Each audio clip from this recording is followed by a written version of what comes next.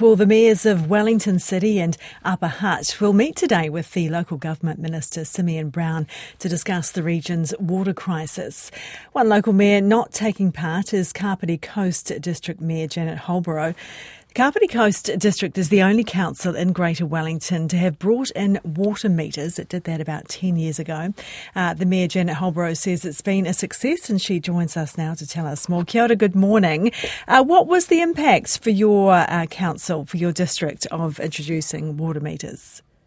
Yeah, kia ora, good morning. Yes, it had and thanks for having me on to speak. I feel a little bit left out. I'm not going to speak to the minister, but it's wonderful that we have enough water up here to look after our residents over the summer period. We're not looking forward to any water restrictions over the summer. Yeah, so huge thanks to Jenny Rowan and the council over 10 years ago, who put in water meters and river recharge scheme, which means that we have enough water in dry periods like this. So you think that has had a direct impact of meaning that you don't have a water shortage?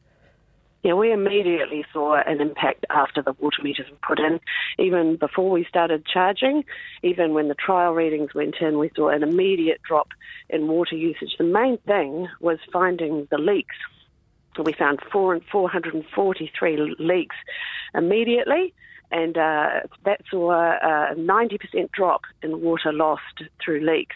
And there was a huge amount of water being lost that way. So that was the main immediate impact. Okay, so what happened there? People would have a meter reading that was way off, and that would alert you to come out and find and fix the leak.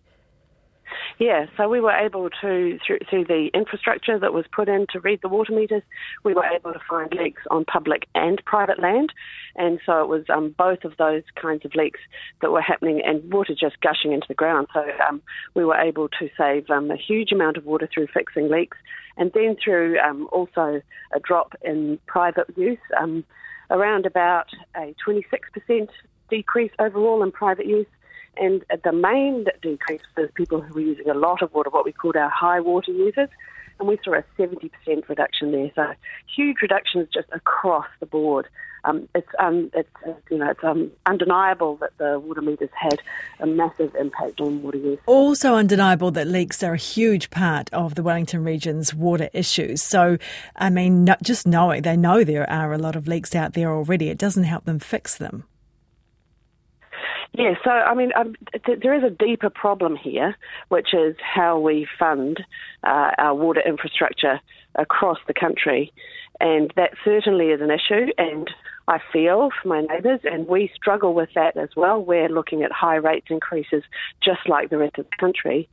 But what we can do is make sure that we can minimise that by having infrastructure in place that allows us to find leaks, to target that work, so that we can maximise the funds that we do have, so that we can provide water infrastructure for our communities. So when you look at the numbers, firstly, how much did it cost to put in those water meters? And then is the money that's raised through that put directly back into water services?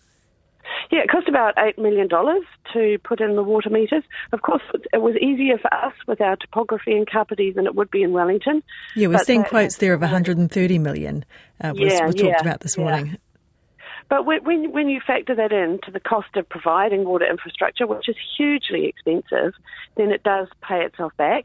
And we have what we call a closed water account. So, yes, all the funds that come in from the revenue from water meters goes straight back into providing water services.